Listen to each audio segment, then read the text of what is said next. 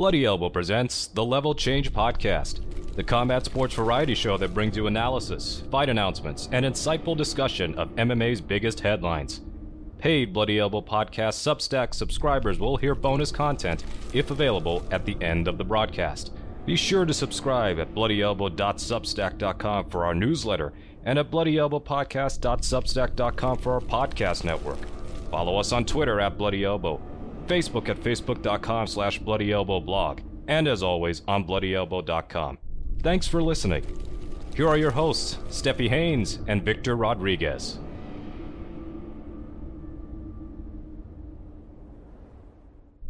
Welcome back, and thank you for listening to episode 260 of the Level Change Podcast.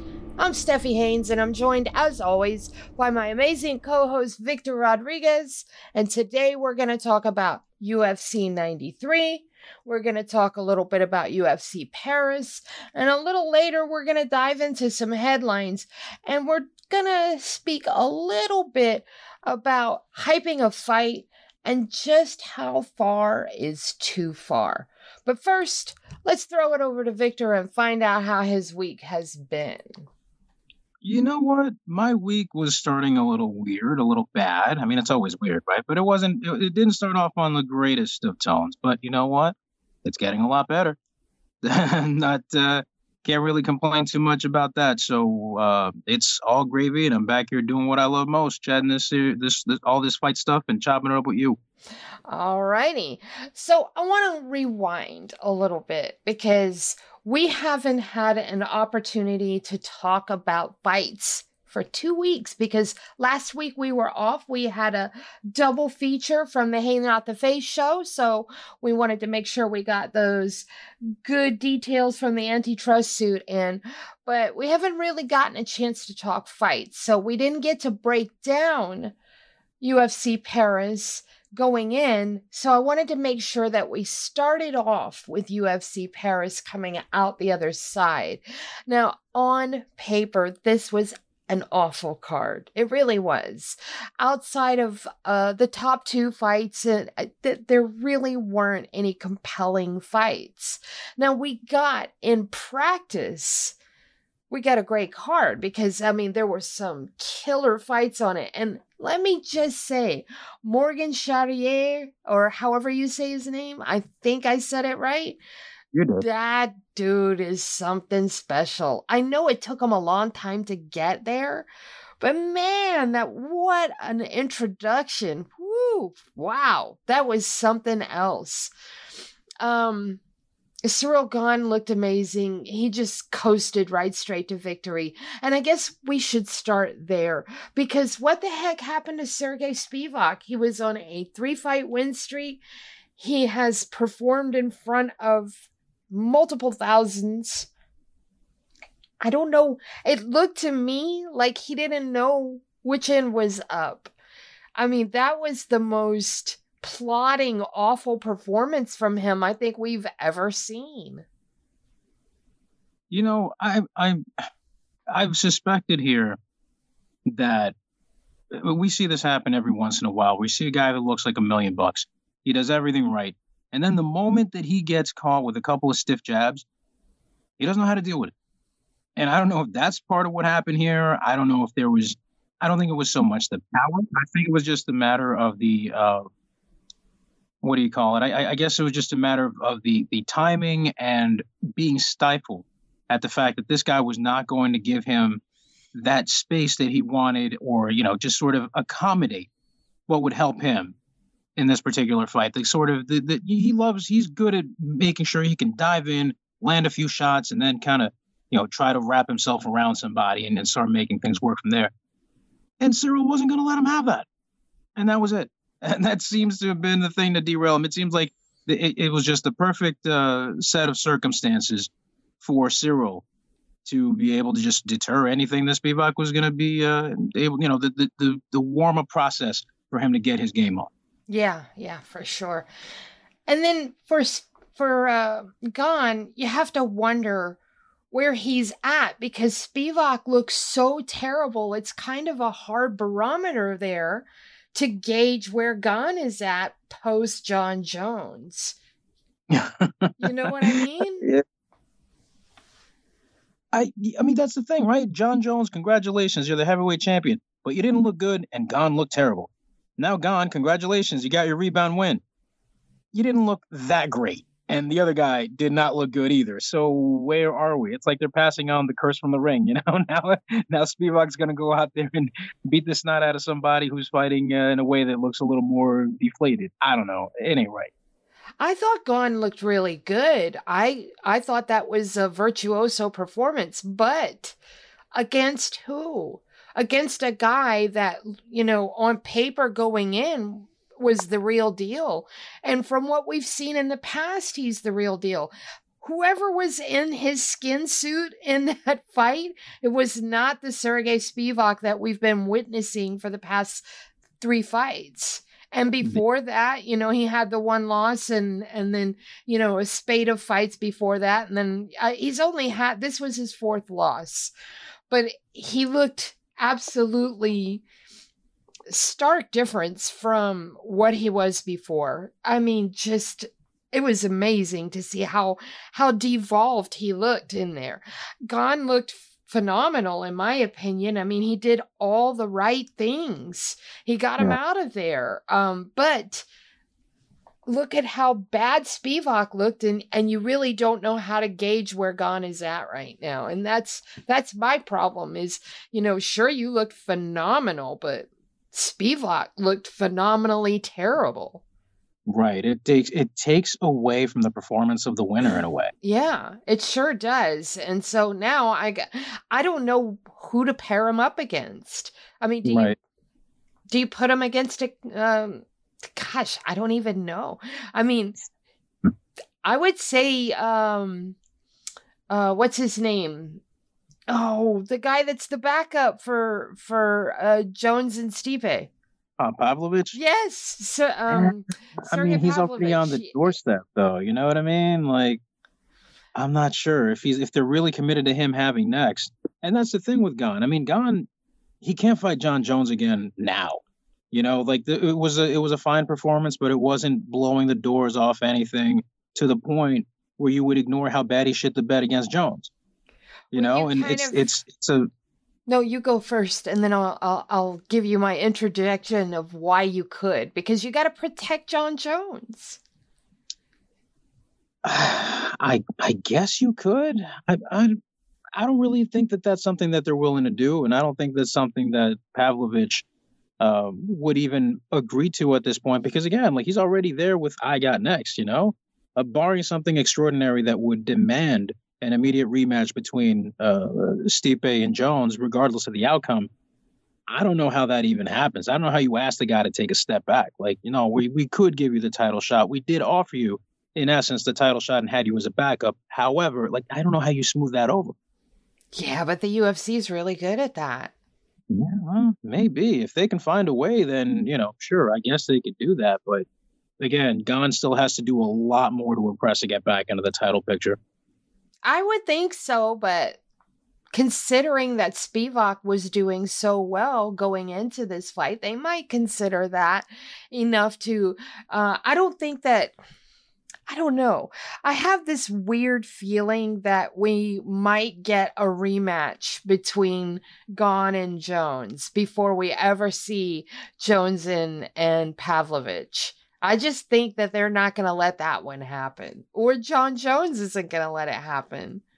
Yeah, as you've mentioned before, right? You're not too, you don't have too much faith in him sticking around by this time next year.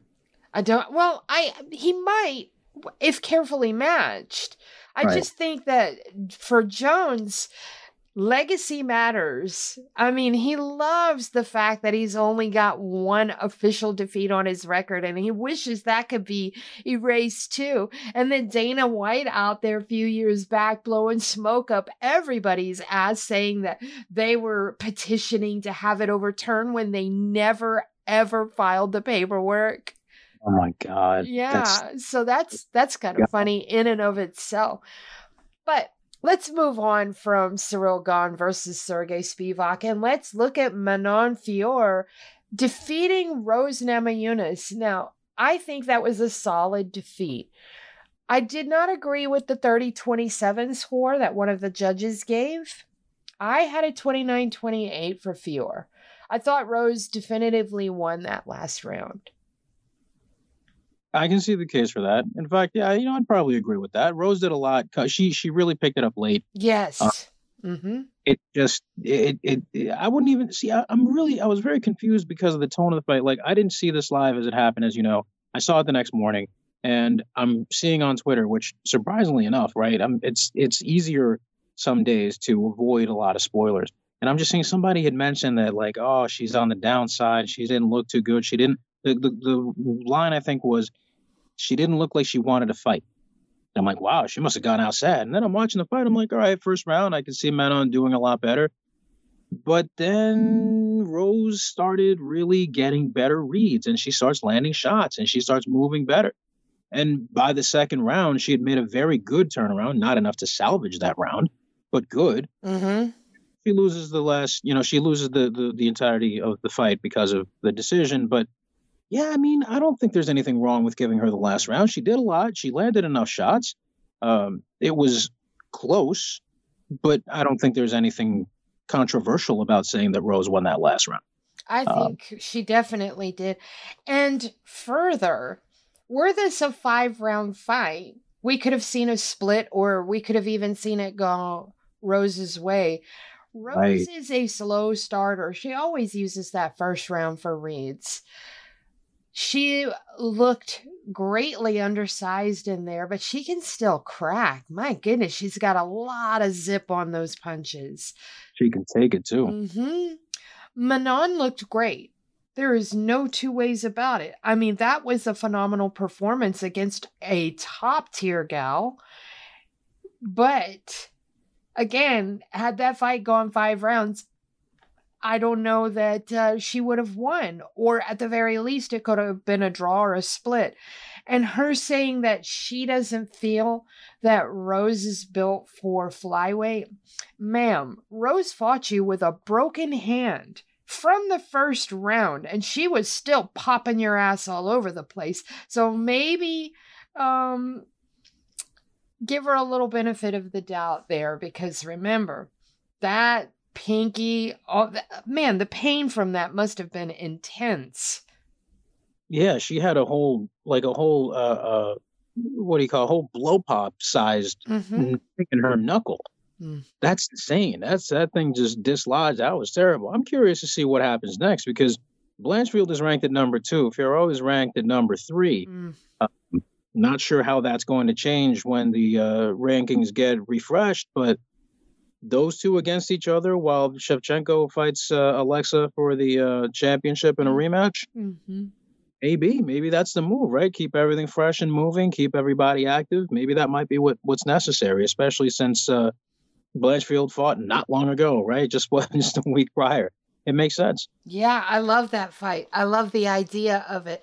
And, you've got Blanchfield with the great wrestling, but, her last fight, there were definitely some holes in the game that could be exploited.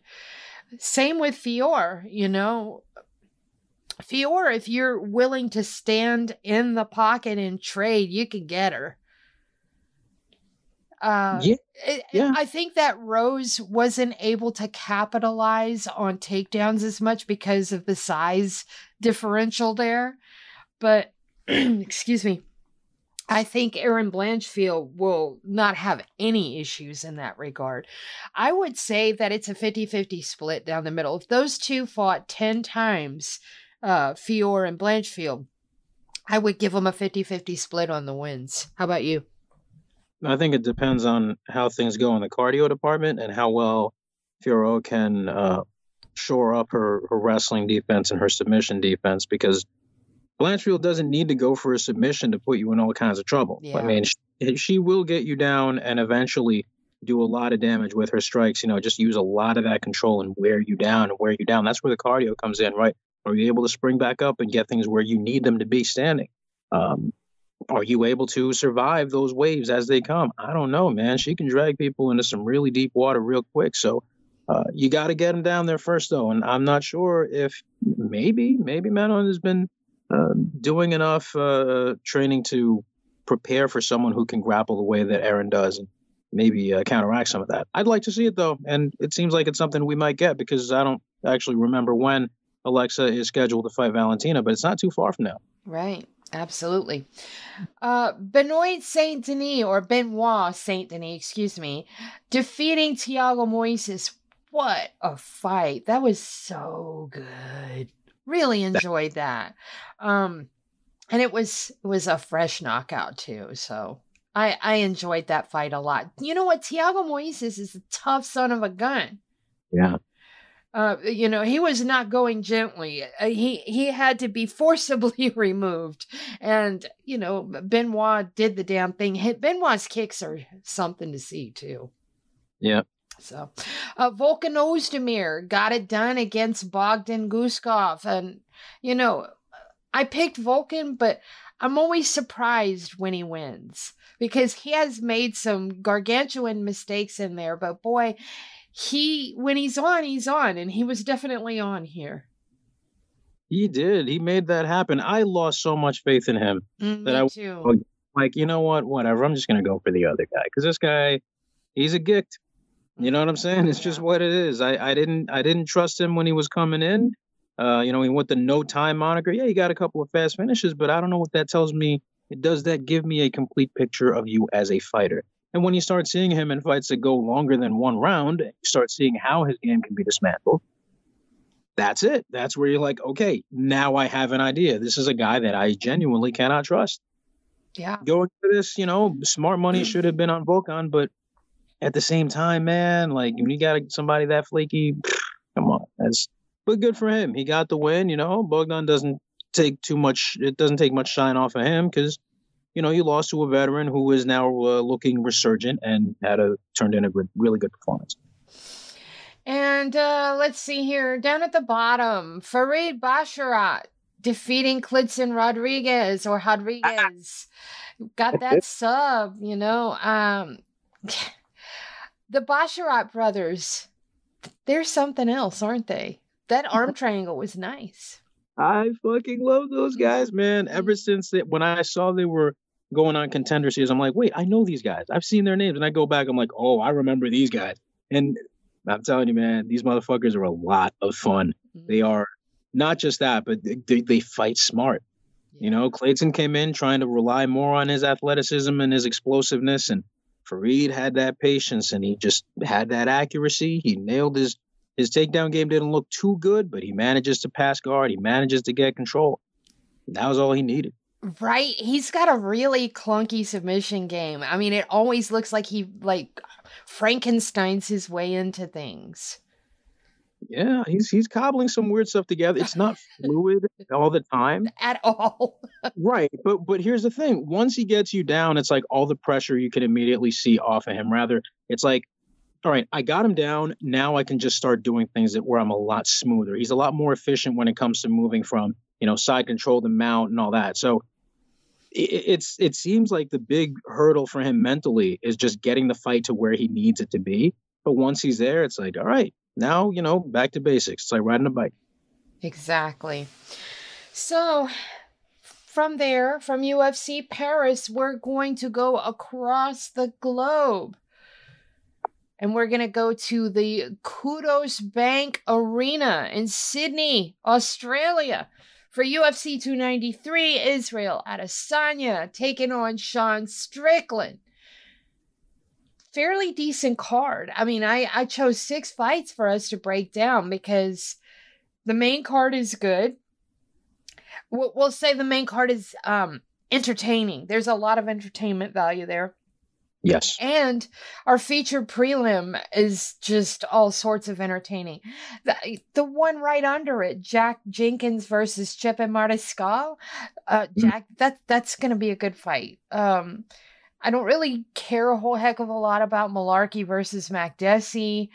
Haqparast has been so hit or miss that I'm not even really concerned about him. Blood Diamond, shit the bed in his first fight. So, I'm assuming that they probably have him adequately matched so that he can get a soft win. But we have a fairly decent card here from the looks of it. At the very least, we have a fairly entertaining card. So we are looking at the Tapology quick sheet here. And we're going to start with the feature prelim. Carlos Ulberg taking on Da-Un Young. Victor, how you going? You know what? I really want to see Ulberg do something spectacular again.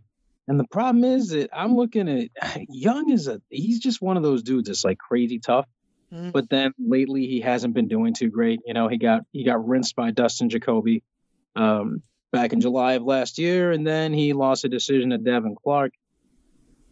I don't think he's quite ready for this. I think this is very favorable for Ulberg, unless Ulberg decides to forget his how to outwork a guy in the clinch, which is where I think Young is going to have a much more success if that's where it needs to be. So, yeah, I'm going to go with Ulberg. I am also going with Ulberg, as is Mookie. I just think that he has those fast twitch fibers work a little better for him. Man, he is explosive as all get out. And I hate using that tired cliche, but it's true. You know, when you've got a guy like that who's super fast and super powerful, I mean, what else are you going to say? Well, sometimes that's all it comes down to, you know, so don't feel bad for that. Yeah. You know, I know I look, I get tired of that cliche myself, but truth is truth, man. Some guys are more dynamic with their athleticism and they use it to great effect. And other guys, you know, like what Zane says, that the guy that's too athletic because they let their body go crazy and they don't stop and slow down to measure the risk, and then they end up getting fucked up. That's not what's going on here. This is a different thing. This is a guy whose greatest asset is being a phenomenal athlete in a really bad division. So, hey, you take what you got. All righty. Next up, Anton Turkalj taking on Tyson Pedro. Now, Turkalj, I believe he lost his last fight, and so did Tyson Pedro. Tyson Pedro lost to Modestas Bukalkas. He lost a unanimous decision. He had beaten Harry Hornsucker and Ike Villanueva before that. And then Anton Turkalj, wow, he's lost two back. Wow, he lost both of his. He lost to Vitor Petrino and to Jailton Almeida. Ugh. This is a really ugly fight on paper, but I just know they're going to swing and bang, you know? I'm taking Tyson Pedro, but I'm not real confident because, you know, anything goes here and they're not top tier, top echelon or anything like that. But it should make for a fun fight. I'm just throwing a dart here. See, when it comes to fighting guys that have a more complete game, Pedro doesn't do too great. Like, if he beat Khalil Roundtree back in 2016, it's not the same Khalil that we see now, right? He ended up... he beat, you know, Harry Hunsucker, who sounds like, I swear to God, it's not a fake. That's a real person. That's not a Woody Woodpecker character. Ike Villanueva, who's not, I don't even know if he's in the UFC anymore.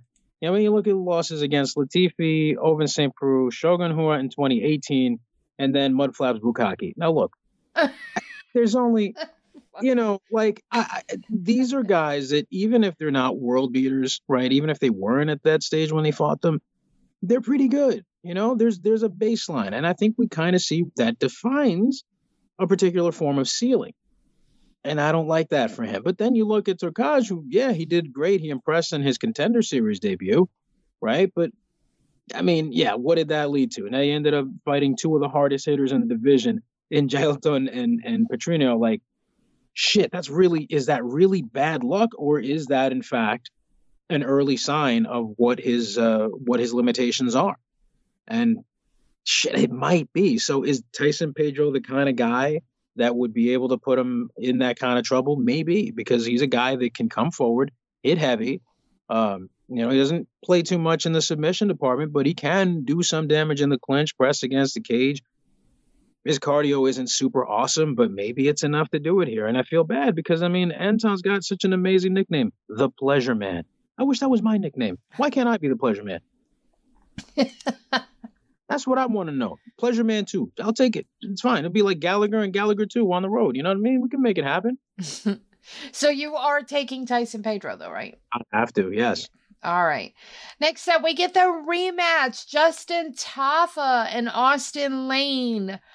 If we go back in our memory palaces to June of this year. Was it this year or was it last year? This year. Yeah, it was this year. Their fight ended at 29 seconds off an eye poke. It went to a no contest.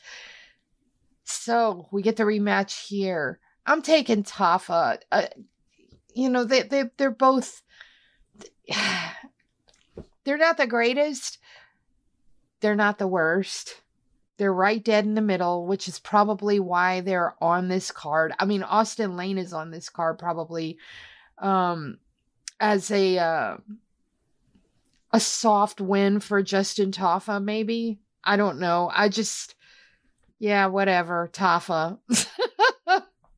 You know what's funny? A funny fact about the Tafa brothers, they both beat Parker Porter this year.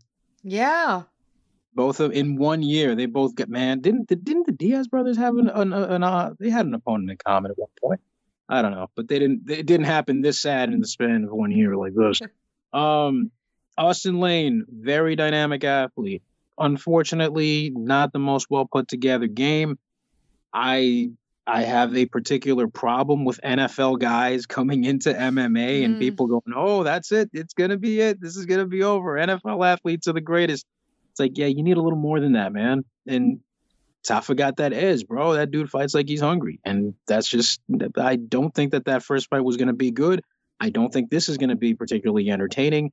But I would have to favor Tafa because some guys just have more tricks up their sleeves. Sometimes you don't know what you don't know. And I think that Lane, unfortunately, has that deficit in terms of experience, despite having a more fights on his record. You know, some guys have been training for longer. Some guys have been training at a different level with different guys, and that's going to make a difference here. Yeah, and the other thing too is we often know how people get records that fast when they're, ex-pro footballers. I mean, yeah, I'm looking through here, and Jesus Christ, I don't recognize any of these names with the exception of Greg Hardy. Juan Adams. I know who Juan Adams is. Frank Tate, the other former. Oh yeah, Frank Tate, that guy too. Yeah, that's it. But all these fights, you notice, they're all in the Southeast, which is notoriously terrible at producing high level quality opposition. And that's not a knock on the region. I'm not saying this to shit on any fighters or any gyms. It's just the ecosystem is not great. And you're going to end up having a lot of guys fighting Bobos. Look at Greg Hardy coming into the UFC. He fought a bunch of oh my God, man. It's just, this is the thing. And it's not even Lane's fault. You live where you live. You train where you train. That's just life. And sometimes, that ends up setting you up for disaster. Yeah. He's got 15 fights in 6 years. So he's active. He's very active. That's good. But again, a lot of it came right at the beginning of his career. He was fighting nonstop. They were just lining them up for him. Yeah, I'm happy to see guys getting cage time and all that. But I mean, if it ain't quality cage time, what are we really fucking doing out here? How's this any different from having smokers, Yeah, exactly. All right, so let's go back to the card again and get to the third fight from the top. Manel Kape is taking on Felipe Dos Santos, 7-0, taking on 18-6.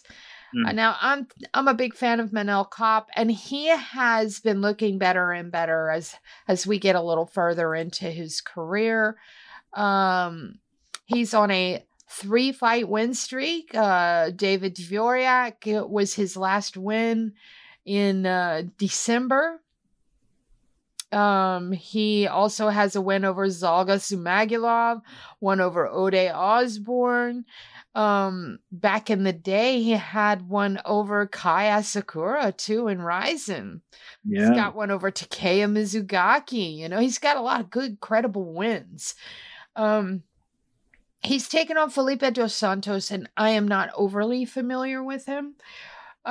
Just from what I've scrambled to gather in the 15 minutes prior to us recording. But what I do know is that Manel Kape is the real deal. So I'm going to take Manel Kape based on the fact that I know a lot about him and I don't know much about Felipe dos Santos. Oh.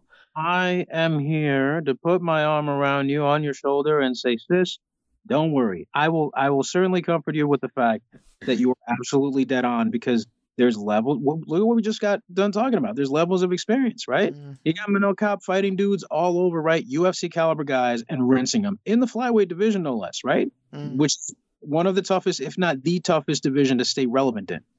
And he's managing to do that. He made waves in Rising, right? He had mixed results, but he managed to make some serious impressions while he was out there. Dos Santos, I feel kind of bad for, because now he's getting the come up. He's making his UFC debut, knocking around, beating up some dudes in the Brazilian scene. Again, Brazil, amazing. A lot of great athletes, a lot of great talents, a lot of extraordinary gems. But sometimes, man, it's a grab bag for some of these divisions, especially 125. It can be very, very much I don't even want to say hit or miss, man. Sometimes you're just getting guys that are fighting other guys, and you just create this. It's like NFTs, right? You have a bunch of dudes selling each other the same thing, and now it accrues value, right? And that's kind of what's happening with some of these Brazilian talents. Yeah, they're getting some wins against guys that have all fought each other, but is it really quality wins that you're racking up? Is this going to prepare you on an experience level for what comes next? I don't see him being ready for this kind of matchup. I just don't. And that's just the quality of opposition and the strength of schedule. That shit swallows you whole sometimes, and I feel bad for this kid. Yeah. So, yeah, I'm going with Manel Kape all day. All right. Mookie is also going with Manel Kape, and he's going with Justin Tafa, Tyson Pedro, and Carlos Ulberg. Just want to refresh that in case I missed any of those. We get to the co-main event. This is a good co-main event. Considering that this is a heavyweight fight, and we already have another heavyweight fight on this main card, this is the better of the two. We get Alexander Volkov taking on Tai Tuivasa. What a fight. I like this fight a lot, actually. I think it's perfectly matched. I know Tai Tuivasa is coming off a 2-fight losing streak, but he lost to Cyril Gane and Sergey Pavlovich, you know? And they were both knockouts, too. Sergey Pavlovich got him in 54 seconds. No shame in that. Cyril Gane, it took all the way to the 3rd round to get it. Yeah. And then Alexander Volkov, let's take a look at what he's been doing. Oh, he's been doing a lot. He is on a 2-fight win streak, but those 2 fights were against Alexander Romanov, a guy that came in with a lot of hype, but when he started fighting better opposition, we see what happens. He got knocked out. He knocked out Jairzinho Rozenstruik, too, who has been very hit or miss as well. He lost to Tom Aspinall. He beat Marcin Tybura, lost to Cyril Gane. So we have that in common between the two of them. Tai Tuivasa, man, he can hit like a Mack truck, but boy, he makes a lot of errors in there. And a guy like Volkov is just the person to exploit any error that can be made, because he is methodical. He is a chess player in there. And so I have to go with Volkov. He hasn't shown any indication that he's falling off whatsoever. Yeah, this seems like a guy who's he's hit his prime. He's got a defined ceiling, but I don't think he's falling off yet. And that's the problem, because you got a guy who's finally become so much more well-rounded. He's not fighting the way he did in his Bellator days. He's got a lot more mass on his frame. Having that extra grown man meat on your bones is, my God, someone's going to isolate that audio. It's going to sound great. That's been an asset for him to be more stable and much more, able to sit down on his punches, not have to worry about being taken down, because it's helped his takedown defense to a degree, depending on who he's against. and not even have to worry too much because, he's worked and done efficient maneuvering while off his back. He's got a very tricky guard. I don't think he's really searching too much for submissions these days, but I mean, it helps. You know what I'm saying? It helps get guys in trouble. And Tai, love him to death, man.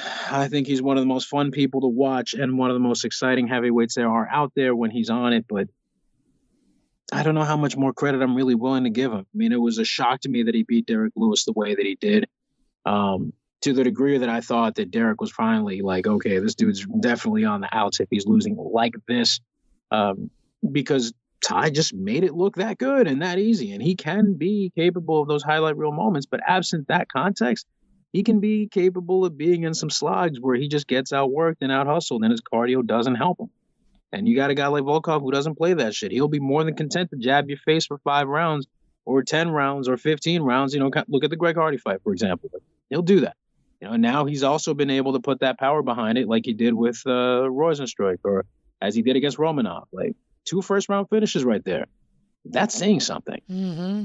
He's a little craftier than some of these other guys. I think he's craftier on the feet than Romanov is or that Tybura is, but not by that much. He also likes to leave his hands down. I hate that about him, which is why he invites knockouts. His last 2 have been knockouts. Yeah. Actually, I think he might have gotten submitted in one. I have to go back and look at that. But the point is that he leaves his hand. Nope, they were both knockouts. Yeah. He leaves his hands down way too much, and that's a problem. He does, but that's, I guess that's also aided by his mobility and like his use of range and all that. I mean, I maybe that's what it is. Maybe that's, I can't get in his head and think of what that might be, but yeah, but if we go back to that Greg Hardy fight, remember Greg Hardy had him wobbled to fuck. It was coming down to it. If he hadn't recovered enough to swing that one time with his eyes fucking closed. Because remember, we all went back and watched that slow-mo replay about 8 million times. And when he came up and swung that Hail Mary, his eyes were dead closed. Yeah, I don't like it, man. I don't either. So I have to take Volkov. I know it's gonna be so grim. It's like we're gonna have there's a maybe a 3% chance that we get a sensational highlight reel finish. Everything else, man, the other 97%, man, you don't want to see what that shit look like. Right.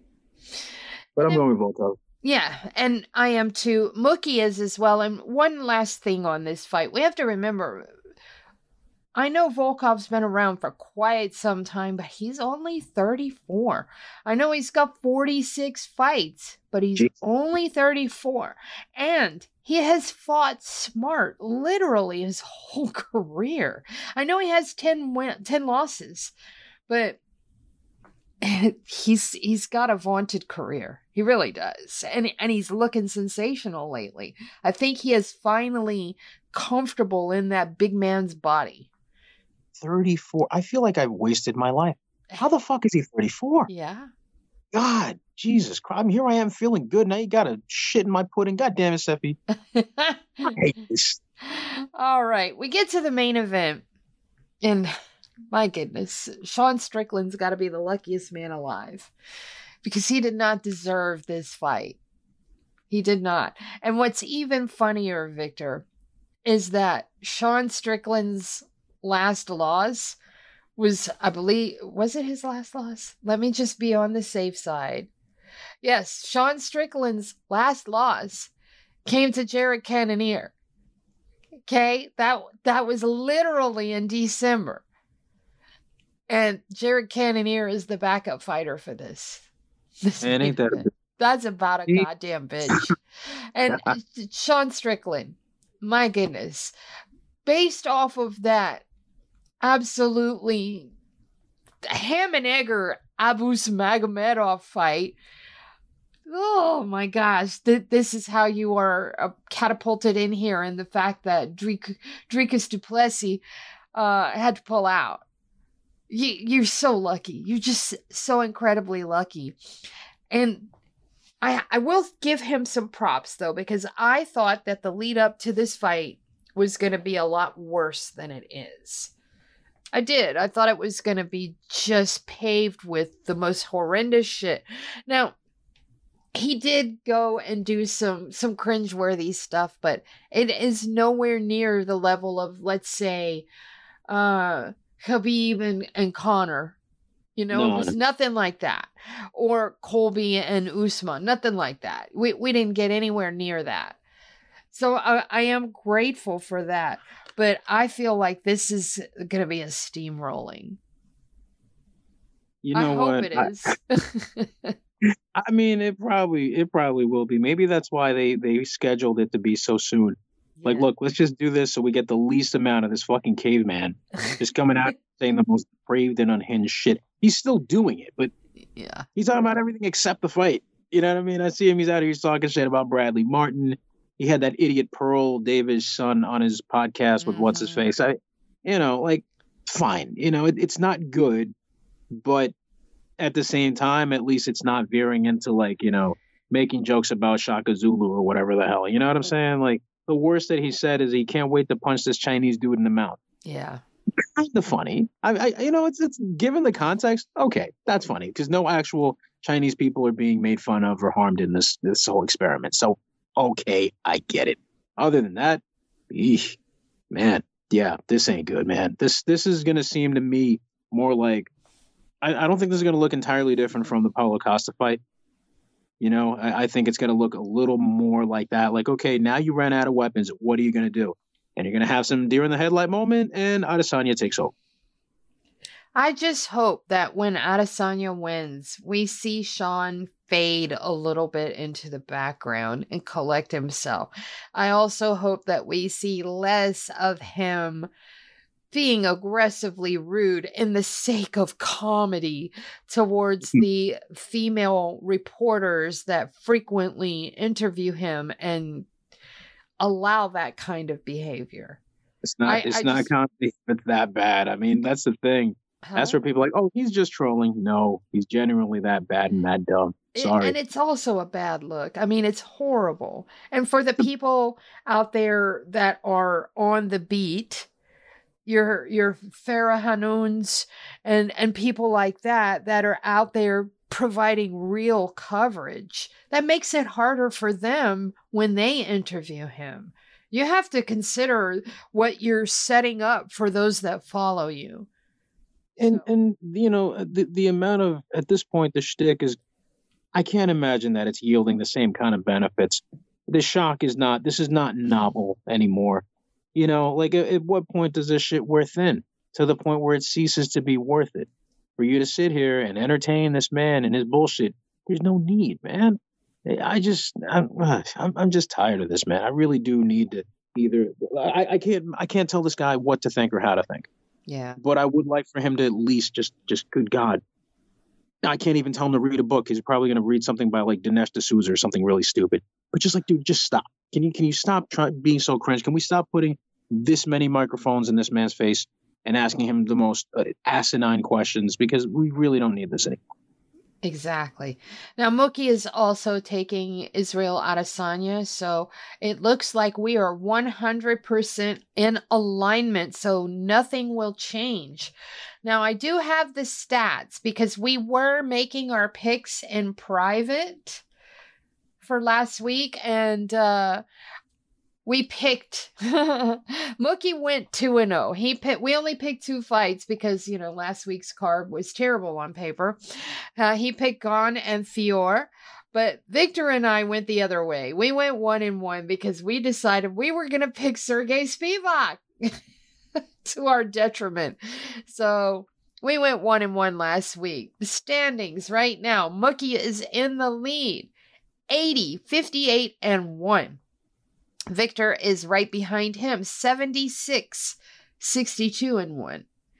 And I am behind Victor, 71, 67, and 1.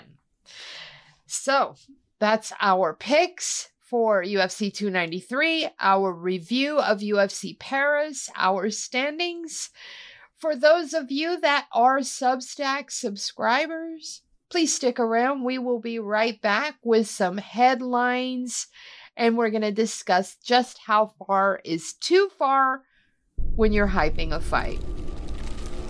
To access the bonus content of this show, you must be a paid subscriber.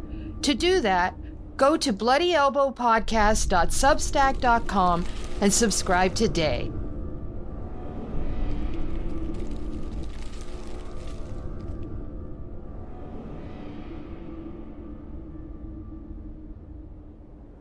Thank you for tuning in to this Bloody Elbow podcast production. Subscribe at bloodyelbowpodcast.substack.com. Give us your email and receive notifications when your favorite shows drop straight into your inbox. We're also found on a wide variety of podcast outlets. Just search for Bloody Elbow Podcast and you will get new shows throughout the week, including the MMA Bunker and MMA Tete-a-Tete shows with Kid Nate, the Level Change Podcast, the Hey Not the Face Podcast, the MMA Vivisection main card and prelims UFC preview shows, the 6th Round Post-Fight Show, the Show Money Podcast, and the MMA Depressed Us.